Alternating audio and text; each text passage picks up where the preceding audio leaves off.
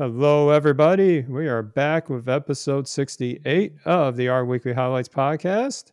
My name is Eric, and yes, I know we are typically a day late, but we've had some stuff happen in our curation process, but we are here now, and life's never a dull moment, as I'm sure my co host Mike can attest to. So, Mike, I usually ask how you're doing. I imagine this isn't your best of weeks, right?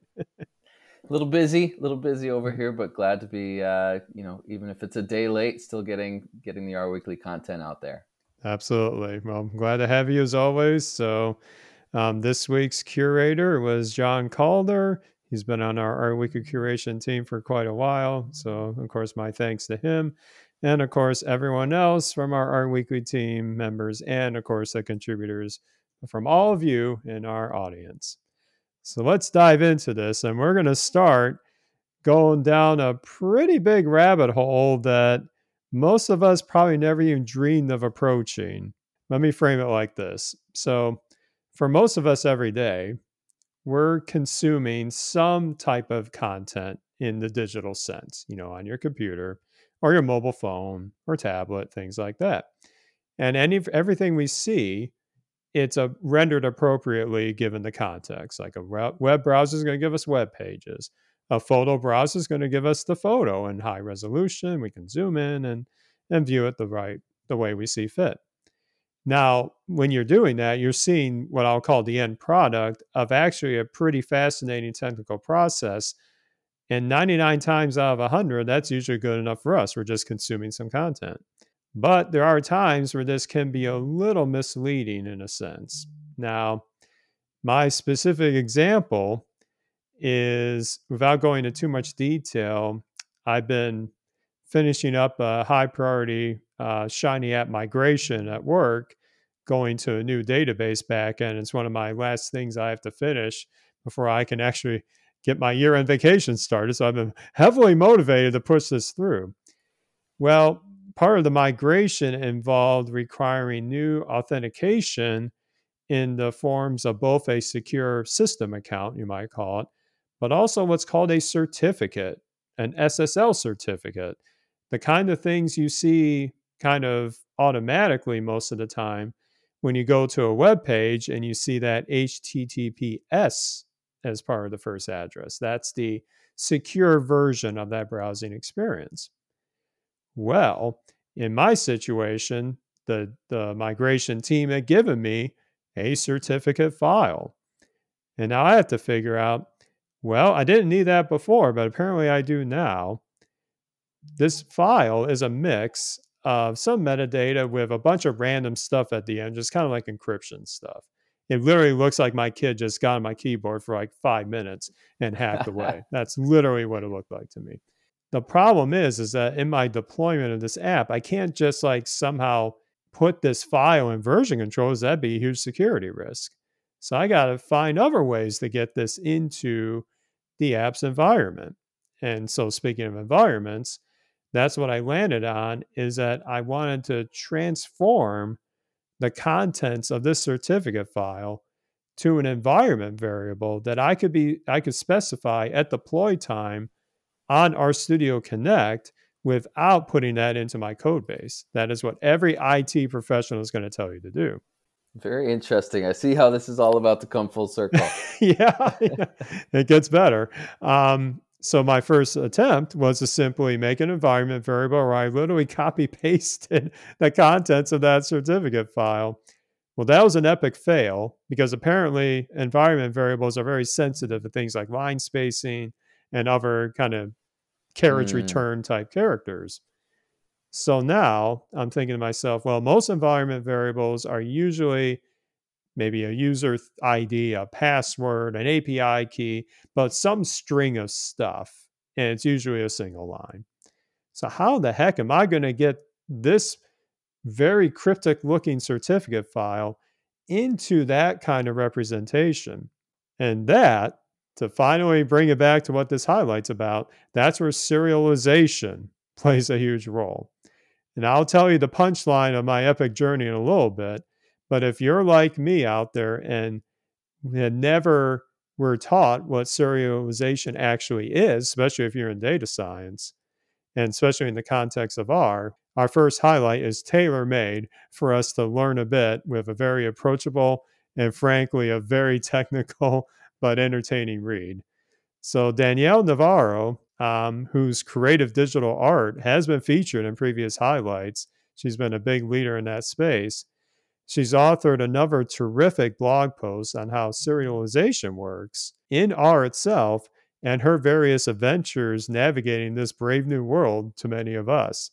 Now, what exactly is serialization? Well, it's the process of translating an object in your computer's memory to the fundamental building blocks of compute languages called bytes. And that representation can be saved as a file or even directly sent to someone else or some other process via direct streaming. We actually do this every day without realizing it. If you launch, say, a word processing software like Microsoft Word or the like, and you're saving that to a file so you can send it to somebody, you just did serialization. You're saving that representation from memory into an artifact, but it looks a certain way. Now, you may be wondering, that's what it looks like at the end, but in this process, what does a serialization type object actually look like? And that's where Danielle starts her post by showing examples of how you can convert practically any object type in R to a serialized version.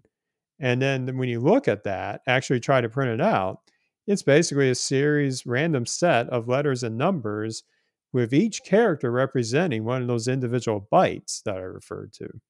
If I send you that, Mike, you will never be able to tell what that object was unless you're a magical computer with a robotic brain or something. No, I just feel like I'm walking around in the Matrix when I see that. Very much. Yes, I got those vibes too. And that goes to show you that that representation, when we print that out verbatim, was never really intended for our human eyes, if you will.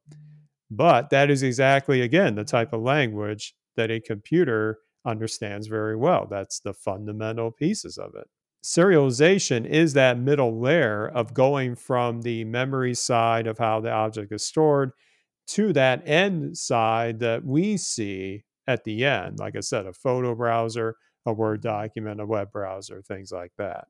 That can work great for certain objects, but sometimes and if again, going back to another example, we often do serialization when we save data sets from R's memory into like a CSV or some other textual data format. And that's easily understood. That's very, very well and good. But of course, not all of our data sets are always going to be in that rectangular format, especially in this age of complicated nested structures, nested hierarchies. You often see this with JSON data and the like. Well, that's a case where in R, instead of trying to shoehorn that into something like a CSV, you can actually use an object called RDS. This is R's binary like serialization of any R object. And you can't really open an RDS file in anything but R itself, and you have to import it in a certain function like read RDS or export it with save RDS. I kind of knew this in the back of my mind, but Danielle's post reinforces this, that when you save something as an RDS or you load something from an RDS file, serialization is once again front and center in that process. And so, what Danielle is really doing is for the remainder of this post, trying to get to the bottom of how serialization is incorporated in those processes and where you can see some real subtle differences in the different object types that are converted in this process. Because things like character strings, numbers, booleans, they're actually all treated differently in this RDS file.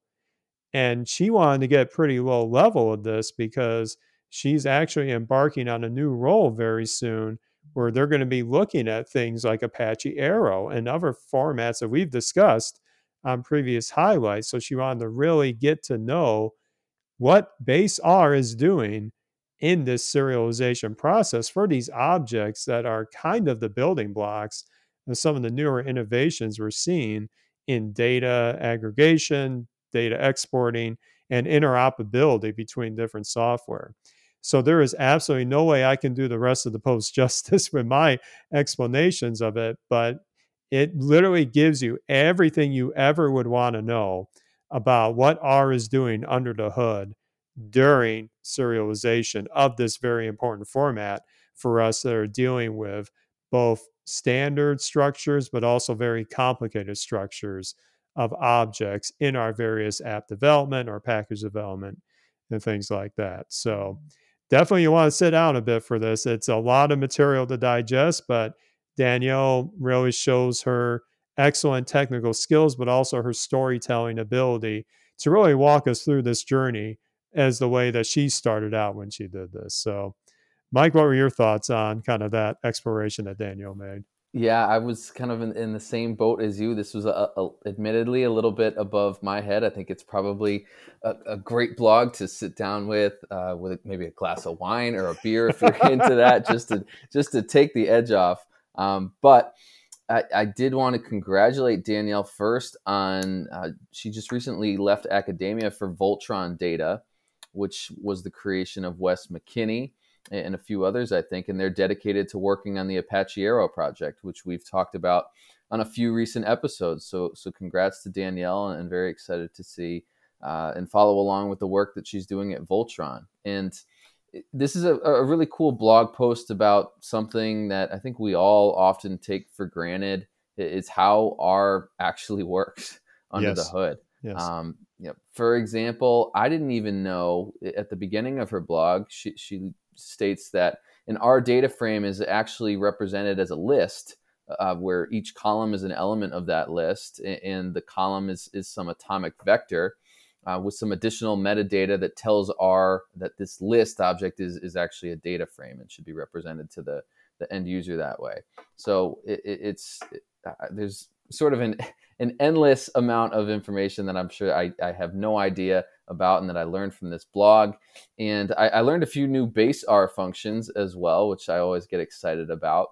There is a function called raw to bits that literally prints out the zeros and ones behind the argument you provide to it. Yeah, So giving it that Matrix vibe again. I love it. turns your R console into the Matrix real quick. And then there's two functions, serialize and unserialize, which allow you to obviously serialize and unserialize R structures. Very similar to save RDS and read RDS, which we might all be a little bit more familiar, of saving maybe a model object or something like that that's not, a rectangular table. But the latter two functions, save RDS and read RDS, they use compression to make the resultant object smaller in size. And this is something that Danielle dove into when she was trying to compare those two functions to the serialized and unserialized function and trying to figure out why they weren't yielding the same results. So that might be interesting to note. This blog post also led me to opening the R internals manual for the first time. And just about everything in there looked like a foreign language to me. So it's another humbling reminder that there is always more to learn out there. And one thing that I really liked also about Danielle's blog is that she provides citation information at the bottom of the post for citing her work in a way that you can easily copy and paste, which was in another R Weekly highlight recently as well. Make sure that you're citing all of these phenomenal resources that you're learning from and using elsewhere. Absolutely. Yeah. There are lots of these different ways these resources are linked, and frankly the technical mastery of going under the hood with our internals. I usually only do it out of necessity, but certainly there are a lot of people out there that are fascinated by this kind of tech, and this is a great way to kind of get into a very fundamental operation that we probably take for granted every time we launch R and we're completing a data analysis or a package or app development. And not to leave a cliffhanger about my epic journey, but the good news is that with discovering the serialized function before reading Danielle's post, I was able to get that certificate into a serialized fashion, but that wasn't the end result I needed. I needed to then complete that process, like we talked about, of like, what is a format that could be rendered that the environment variable stuff could understand? And that's where I put that serialized version into a base 64 encoded string. Now, this is often what you see if you render, say, an R Markdown report and you have the plot embedded into the report. That image is not embedded as like an image file as we would see in like a PNG from our camera or for we export out of our studio for a plot. It's actually base 64 encoded because that's again another random set of numbers and characters, but somehow the browser in this case is smart enough to decode that when we view the web page of the report. What I did in the app that this was referencing is I simply wrote a utility function to decode that encoded version, unserialize it after that. So like two processes there. And then I had it to write it to a temp file that's deleted as soon as I log in to the API. That's going to be filed somewhere so I don't forget, because part of me hopes I never have to do it again. But part of me says, well, in case I do, there you go. I got an example of it. So that was my past few days, was that adventure. So this was timely in more ways than one. Oh my goodness, it's a lot of work trying to get your vacation days, huh? Yeah, and for a feature that honestly doesn't change the app at all. Literally, the MVP of this deployment was just to make sure nothing broke. So I didn't have a glitzy new feature, a glitzy new connection. It's just we rerouted from one platform to another. So sometimes it's not the most glamorous things, but in my journeys of like engineering kind of development of these applications, I always try to find the little nuggets that are maybe on their own not important, but then when you put them all together, other things I've learned, it's given me exposure to additional capabilities that when I started a lot of these things, I never even dreamed of imagining. So there's always useful stuff for everything. I mentioned R Markdown as kind of like that way of rendering those image files when they're embedded in with that encoding. Well, our last highlight puts us back in the nice, comfortable zone of R Markdown, but in a way that you can actually give back. I will just say that I still can't believe it's almost the end of 2021. Part of me says this year's gone pretty slow, and other parts of me says, oh, it's gone really fast. But anyway, we're here. And now, for me personally, on top of finally getting that aforementioned time off and relaxing with family and getting some rest, it's also that time I usually do some cleaning. Things I don't need anymore, put them in boxes and figure out what to do with them. Well, when I have things that can be reused, I, like many others, will try to find a way to donate that to a charity, maybe a local Goodwill store here in the States, to let others benefit from it, really. That's nothing new in our world. But did you know that you can also do something like this in a digital sense?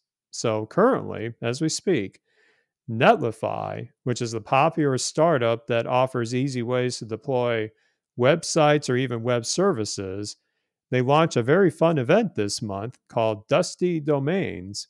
Catchy name, where if you have a website domain that you've kind of been sitting on, maybe you thought you would do a cool project with it, so you bought it while it was available, but then you kind of put it on the back burner for a bit. Well, Netlify is kind of putting the call out there that if you create any kind of website with that domain and submit it to their custom portal, dusty.domains, they will donate $50 right off the bat to one of the charities such as Black Girls Code, Code 2040, and more. Now we'll have a link to the Netlify's dedicated page for this in the supplements of this show. Now you might be thinking, okay, well, where does R fit in the picture? Well, I mentioned R Markdown, right? Well, Allison Hill, who's now a senior data scientist at IBM's AI and strategy innovation team, and who was previously the product manager for R Markdown at our studio, well, she jumped all over this and has started a video screencast series on YouTube called 12 Days of Dusting to share her workflow for creating brand new websites with packages in the R Markdown ecosystem and deploying them to one of these, you might say, dusty domains and deploying it automatically with Netlify. Anyone that's listened to me in recent times is probably not surprised that I'm a big fan of this approach because I love the practical demonstrations of how to harness things like this in the R Markdown ecosystem. And Allison has great approaches to how she structures the screencasts that have already been produced, such as taking a package like Distill, bootstrapping a new website, adding on top of it things like the postcards package from Sean Cross, who's done excellent work to give you those kind of really glitzy looking profiles that you can put on your website. It looks very highly stylized, and some that I could never design from scratch. It's amazing. And so she takes that and then she gets a website going. And then it's not just building the code, it's also showing all the configurations that you have to do to get it tied to GitHub and Netlify so you can achieve that automation nirvana of like making a push to your repo and just having GitHub act stuff do all the rest, Netlify do all the rest, so you can get that website ready to go with your fancy domain, and hence you've helped the rest of the world with some charity on top of it. So I think Allison does a great job in all of her demonstrations for this. And if she's listening to this, Allison, I think you would be a natural for live screencasts, but no pressure or anything. Yeah. So, Mike, what did you think about this cool little adventure that Allison went on here? Yeah, it was a nice mix up, I think, for us to have a YouTube video for this weekly highlight as opposed to a blog post. And I thought that she did a phenomenal job. I have not personally built a website with Distill, Postcard, or Netlify yet, but I absolutely love how many resources there are now for building small, especially personal websites. And the Dusty Domain Challenge is awesome. I think we all have a domain we purchased at one time or another for some great project idea that we had in our mind that never quite came to fruition. So it's time to put that domain to good use, not just for yourself, but for the greater good as well, for some charitable causes. And, as maybe another aside, one incredible thing I learned from Allison in her video was that if you edit an R Markdown file using the Markdown visual editor in RStudio, you can type a colon and then the name of the emoji that you want to include in the document, and it auto-populates all of the emojis that match that right there in the user interface for you to add to your document. That was incredible. It's certainly going to ramp up my use of emojis in our Markdown. Awesome. So I apologize to all my collaborators, but as always, everything comes full circle as well, because Allison shows off some example Distill sites at the end of her video, and wouldn't you know it, the example site she shows is Piping Hot Data by Shannon Pelleggi, who was in last week's Our Weekly Highlights for her blog around unit testing. So that was pretty cool too. And again, this 20-minute long video by Allison is a phenomenal watch. And we do this podcast and do our best to make the conversation flow steadily. And it takes a lot of prep work for us to make it sound smooth. You do a lot of work, Eric, just kind of along for the ride. But I totally agree that Allison would be a natural for live streaming. She's a phenomenal presenter, and she was jumping back and forth between screens, but it was all so smoothly executed. So great video, great presentation. And one of these days, I know I will have a use case for Distill. So I'm looking forward to following along with some of the resources that Allison has put together that she showed in the video as well. And I'm still holding on tight to ericnance.com, that domain, for the highest bidder out there. So feel free to contact me, maybe on Twitter, with any bids you have. We can make a nice website for you, Eric. I appreciate your generosity to use that very dusty domain on that one. Yep. Yeah. Well said, Mike. I think she I like also is that there's even, it may not have been this particular one we linked to, but in this series there are times where things don't go as planned. So I always think one of the best ways you learn is seeing how really talented and brilliant people like Allison handle these kind of debugging exercises. And, I've definitely had my share of interesting things happen with R Markdown in the past. So that was great to see in some of the other parts of this series how she tackled some esoteric things with combining R Markdown with RM, which is one of my favorites for package management, and how that factored into deployment. So, yeah, I think there's at least 5 of these in the series thus far, and she's making more because it sounds like she is trying to do the whole 12 days of it. So definitely keep an eye on that YouTube channel that she just launched for that. So, yep. Definitely. I'm always a sucker for video content. So Yeah. awesome change of pace. Yeah, and I think maybe the Distill and Postcard and Netlify stuff maybe it is a great way for analysts who are really kind of just comfortable writing R code and doing a native analysis to actually start working towards maybe data products or web development. It's a pretty approachable way to go about building a website using these utilities. So I think if it's something that you're interested in and something you're interested in branching out, maybe from just your kind of typical day to day R analysis, I would highly recommend checking it out. Yep. And I finally got on the Distill train in recent months. I've built an internal site that basically is a Distill site indexing a few key packages we have internally and then linking to their individual places online, as well as helping with one of my collaborations with the R Pharma, R consortium work groups to build a Distill site for one of our prototype projects. So, it's approachable, it's awesome and very elegant, and yeah, you can do lots of amazing things with it as you mentioned. So, speaking of amazing, every issue is amazing of our weekly. Am I biased? You bet I am, but I'm in with good reason. There's a whole bunch of additional content here to sink your R appetite into. A couple of things that caught my eye, especially as a Shiny enthusiast. Again, mystery to nobody that's listening, but we see an excellent college basketball advanced analytics Shiny app using some really slick Bayesian modeling from Evan Miyakawa, who is actually a PhD student at Baylor who's about to graduate, I believe, in a couple months or two. So, what a great side project this has been for him. And I was fascinated by the sophistication on what's looking under the hood with the modeling here.